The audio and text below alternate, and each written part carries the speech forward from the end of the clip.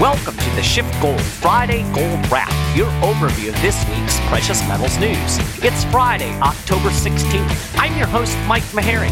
Thanks for tuning in.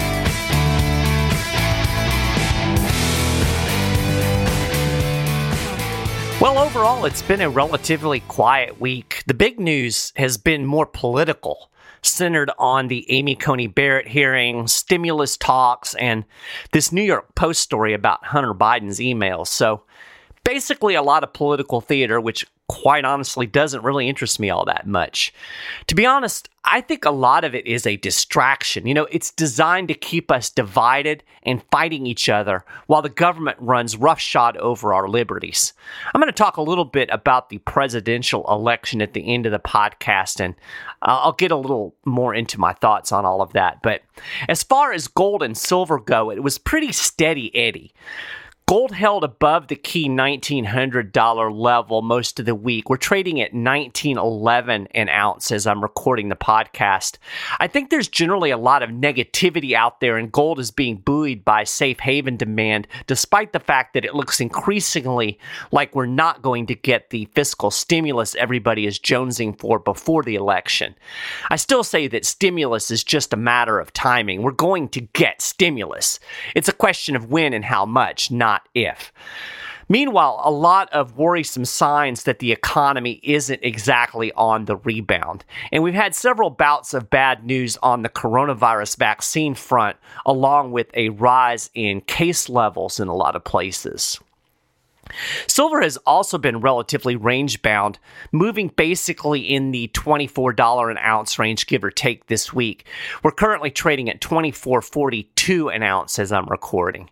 Speaking of the white metal, there is some mainstream bullishness on silver out there. Goldman Sachs released a couple of reports this week advising to dump dollars and buy silver. One of the reasons Goldman is bullish on silver is the increasing demand for the metal in solar energy applications.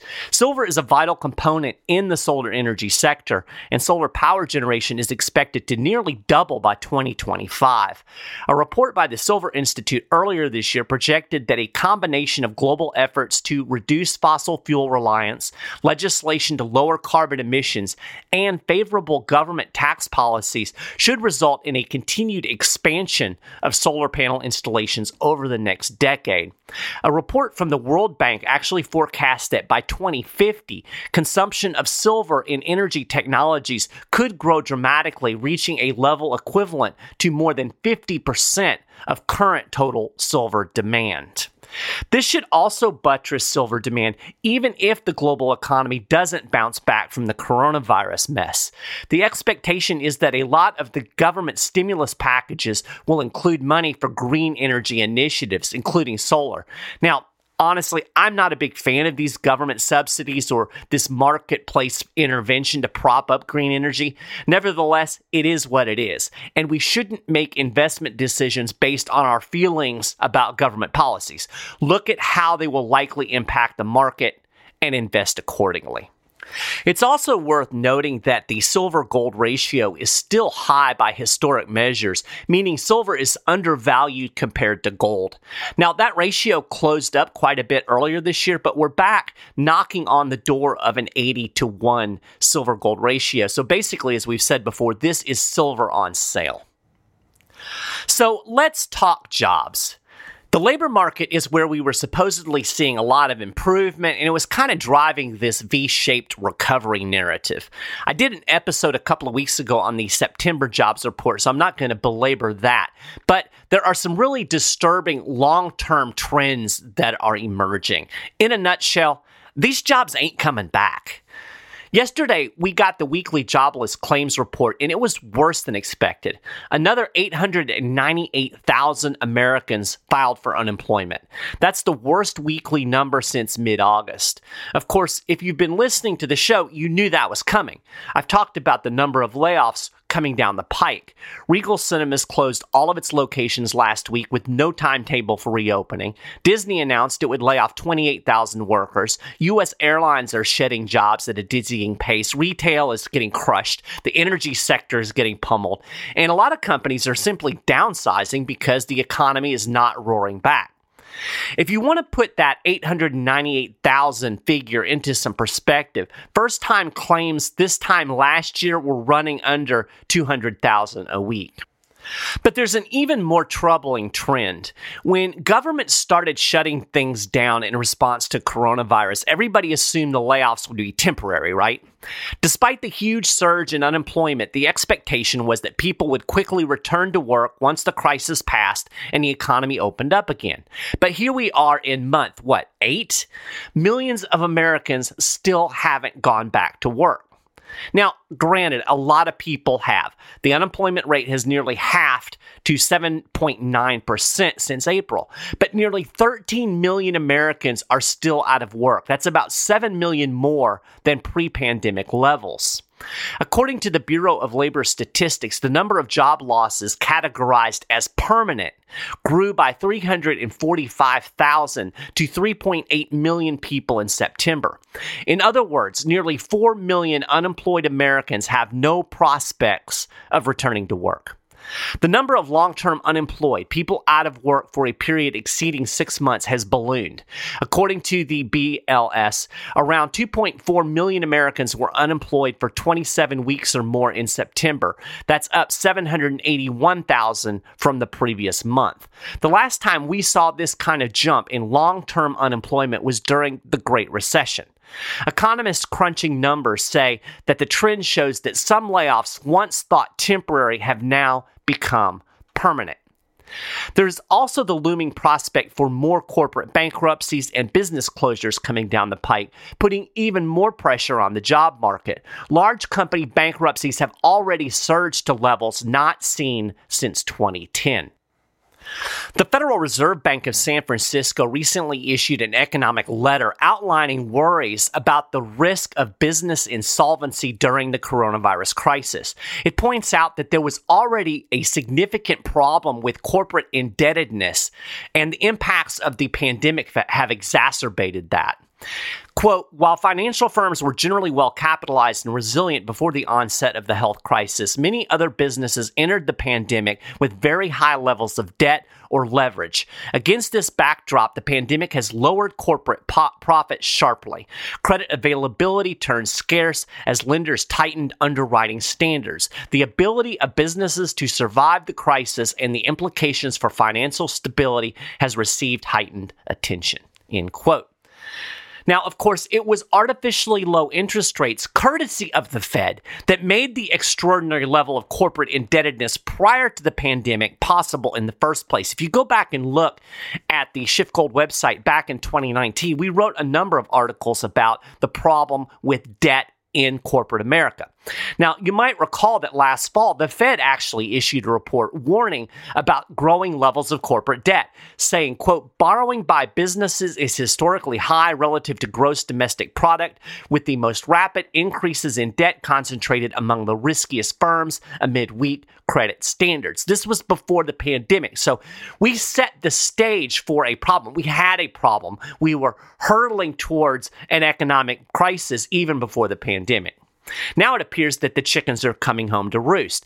And, of course, the Fed solution is more of what caused the problem to begin with. Low interest rates, easy money, unprecedented stimulus, which is going to lead to more debt, which is going to lead to more bankruptcies down the road. Meanwhile, more than 420,000 small businesses have closed their doors permanently since the beginning of the pandemic. That represents a staggering 7.1% of small businesses. The Brookings Institute estimates that the U.S. economy has lost some 4 million jobs in the small business sector, quote, that will only return with the creation of new businesses. And how do you create new businesses in the middle of a big recession? I just have to say, this is not a particularly good look for a rebounding economy. Okay, so let's talk presidential politics. I do this with a little bit of fear and trepidation because I know I'm going to make some people angry. That's just the nature of politics. Like I said earlier, it's basically designed to keep us divided up and arguing. But I think, obviously, the election has big ramifications on the markets, on what lies ahead. So I think it's worth discussing. Just take what I say with a grain of salt. It's my opinion, and do with it as you will. I just wanted to share my thoughts. Peter Schiff talked about his thoughts on the upcoming election during an interview he did on RT this week. I'll link to that in the show notes page. I think it's worth checking out. Peter offers some pretty good analysis. He said he thinks Biden is probably going to win, and he goes over some of the possible ramifications of a Biden presidency. And as you can imagine, not particularly a great scenario. So who do I think is going to win? Well, I guess I have to give the edge to Biden as well at this point, if you believe the polling. But I would not put money on it. After all, nobody thought Trump was going to win at this point in 2016 either. And the polling, who knows? Now, for full disclosure, I'm not a voter, at least not in presidential elections. Why not? You might ask. Well, I don't think it really matters. People get really angry at me when I say that, but objectively, it doesn't. So here's my 2020 presidential election prediction, and I would put money on this. No matter who wins this election, by 2024, the federal government will be bigger, it will be deeper in debt, and it will be trampling on more of our liberties. That's what the federal government does, no matter who is in the White House. If you really care about limited government and fidelity to the Constitution, neither one of these guys is going to fix Washington, D.C. That should be obvious. And the system is broken. You know, if a car is up on blocks with no tires and the engine compartment is empty, it doesn't make a whit of difference who you put in the driver's seat. That car ain't going nowhere.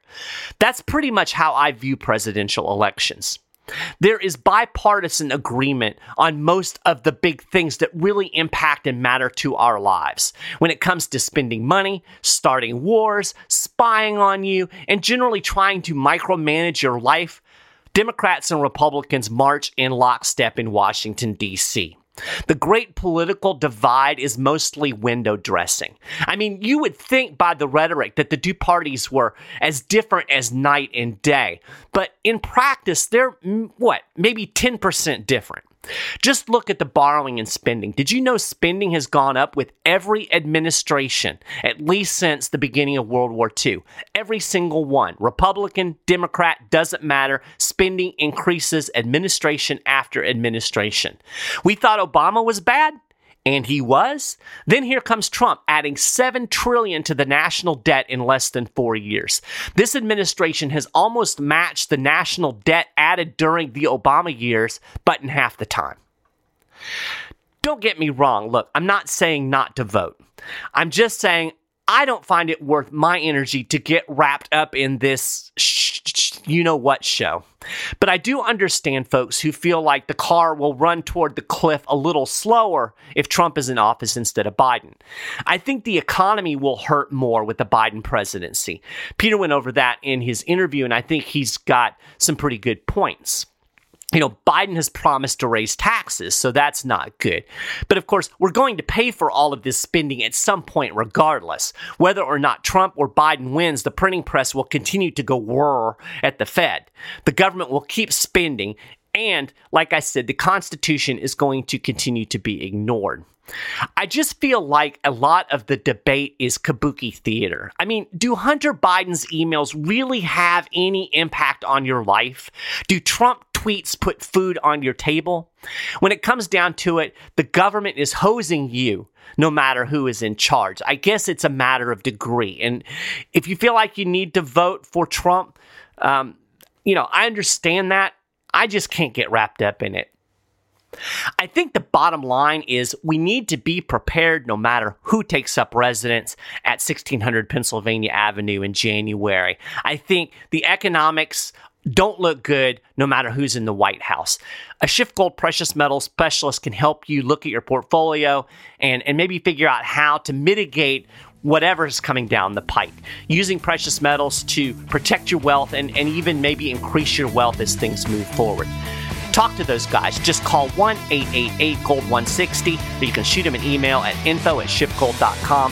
Fantastic bunch of guys over there, and they can definitely help you out and give you personal advice and information on how precious metals can work into your investment strategy. So that is a gold wrap for this week. You can get more details on these stories and more. And of course, keep up with the latest precious metals news and analysis throughout the week over at shiftgold.com/news. If you haven't done it already, you can subscribe to the Friday Gold Wrap podcast. We have it on iTunes, Stitcher, Google Play, and of course on the Shift Gold YouTube channel. You'll find links to all of this stuff over on the show notes page. I definitely appreciate you listening to the show. Hope you have a great weekend, and I'll talk to you next time.